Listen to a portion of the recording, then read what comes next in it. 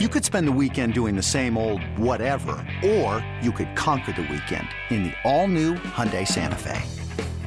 Visit HyundaiUSA.com for more details. Hyundai, there's joy in every journey.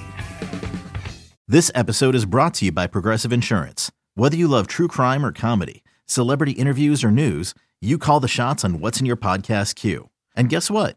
Now you can call them on your auto insurance too with the Name Your Price tool from Progressive.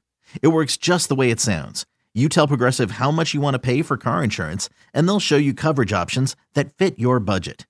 Get your quote today at Progressive.com to join the over 28 million drivers who trust Progressive. Progressive Casualty Insurance Company and Affiliates. Price and coverage match limited by state law. This is Pax What She Said. Now, here's Perry Goldstein and Maggie Loney. Great segue. Thank you for that, because the next position group that I want to talk about is the edge unit.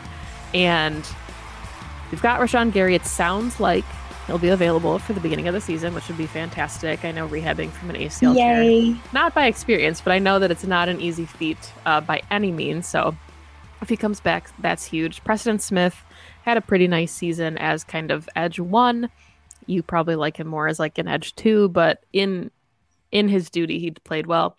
JJ and Igbari played really well for a rookie, but again, there's not a lot of depth there, right? There's Jonathan Garvin, Ladarius Hamilton, and nothing. So if you have any injuries, or if Rashawn Gary, like you alluded to, is on some type of snap count when he comes back from injury, your edge unit needs help. So once again, Packer fans, at pick 15, don't be surprised if it's a corner or an edge rusher.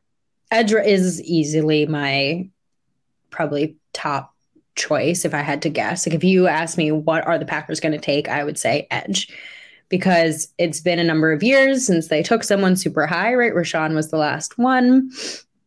They're going to have to extend him. They're going to have to pay him. He's now about to become, the 2 vet take a draft pick formula that we've seen Brad Gutekunst do, right? And again, edge is one of those positions, and I was going to mention this with corner, and I think this dovetails nicely.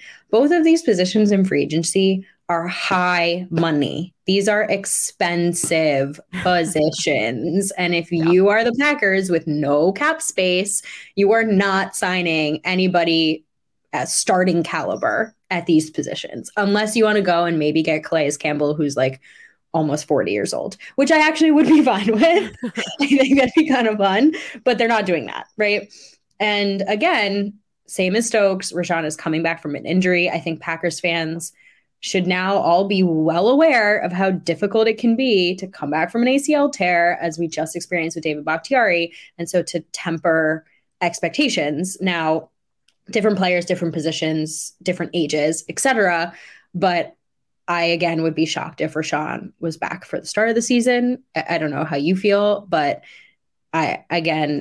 no matter what, we saw what happened to that unit after he left. They need backup. I think JJ Anigbare is a great piece, and they got so much value out of him in the 5th round. But unlike safety and unlike corner, this draft class actually has a ton of top edge talent. So they're in a really nice position to actually do exactly what they did when they took Rashawn at 12 a couple of years ago.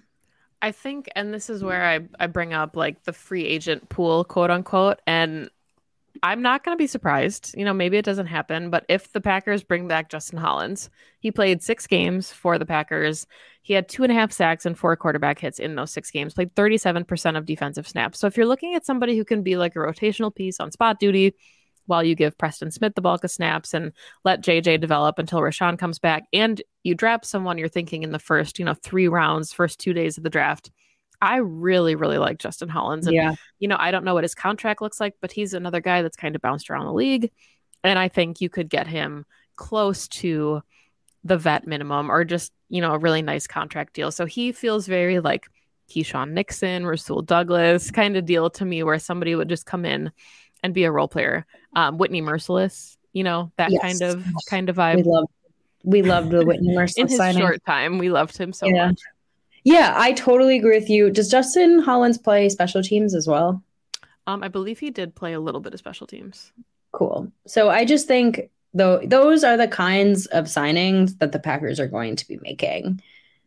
It's not going to be anything splashy. And and big. And I thought Justin Hollins really kind of came on towards the end of the season. Hey, it's Kaylee Cuoco for Priceline. Ready to go to your happy place for a happy price? Well, why didn't you say so? Just download the Priceline app right now and save up to 60% on hotels. So whether it's Cousin Kevin's Kazoo Concert in Kansas City, go Kevin, or Becky's Bachelorette Bash in Bermuda, you never have to miss a trip ever again. So download the Priceline app today. Your savings are waiting. Go to your happy place for a happy price. Go to your happy price, Priceline. He was fun. Yeah, he played 8 special team snaps, so apparently not that many. But not many. You never know. Rich is going to turn them all into special teams players. I know whoever's drafted in the first round is just going to have to take that. But one position that if the Packers go through the draft process without taking anybody in free agency at this position, I will flip the desk that I am recording on, and it's the defensive line. Oh, I knew you were going to say that. You've got Kenny Clark, Pro Bowler, fantastic player. Kenny Clark, this is star of the defense. You've got Devontae Wyatt, who the Packers invested a first-round pick in. Then you have TJ Slayton, a 5th-round pick. Who we love. Jonathan Ford, a 7th-round pick.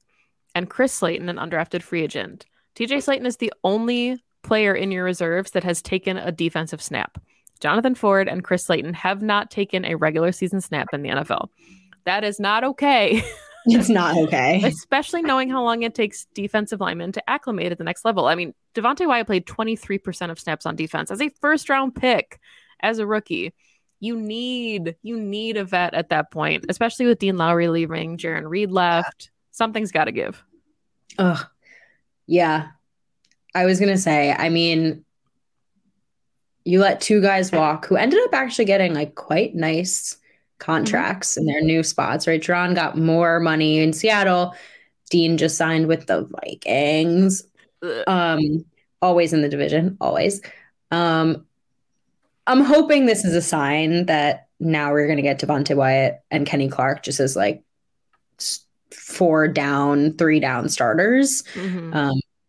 You would think that they started to add his kind of defensive snap count over the course of his rookie season. Month, yeah. Yeah. And he looked really, really nice in time, but you're 100% right. And TJ Slayton is a great depth piece. He had awesome moments, but again, he's not a 3-down guy. And all of a sudden you're looking at a line that anybody gets hurt, and you are screwed because Kenny can't take triple teams. He's a monster. He's a Superman, but he can only do so much. And we've been yelling for years now to get Kenny help, and they got Kenny help. And now the kind of extremities of the line are gone. So once again, we will yell, please get Kenny some more help. They got Kenny help, and then the help that he already had left. So he's once again like, please. There's good prospects out there, I think. I put on Twitter, Shelby Harris, Milwaukee native, by the way. Come on home, Shelby Harris. Come back to Wisconsin. Like still has juice at 31 years old. Started 15 games for Seattle, 2 sacks, 6 quarterback hits, played 55% of defensive snaps. So I think that's kind of the key here too. Quentin Johnson, both Seattle prospects or players that, were released, but Quentin Johnson turns 30 in a few weeks, he might be turning 31, but he played in all 17 games for Seattle, had 5.5 sacks, 13 quarterbacks hits, 18 pressures, played 49% of defensive snaps. So I think the key here is that any vet that comes in, they're not going to ask to play more than 50% of snaps. Your sweet spot's probably like the 40 to 50% range. So they're not asking them to do too much, but there just needs to be somebody else in the room. Yeah. You're looking for a role player here. Absolutely. Right? You have your 2 starter, going to be on the field for 90+% of snap guys already. Right now, you're looking for a rotational role player. And luckily, those are much easier to find than the other 2. So you've done the hard part. Now, Goot and his scouts can do what I think they're actually very good at, which is finding a middle ground, sweet spot, kind of street free agent to fill in the holes that they have. Agreed. 2400 Sports is an Odyssey company.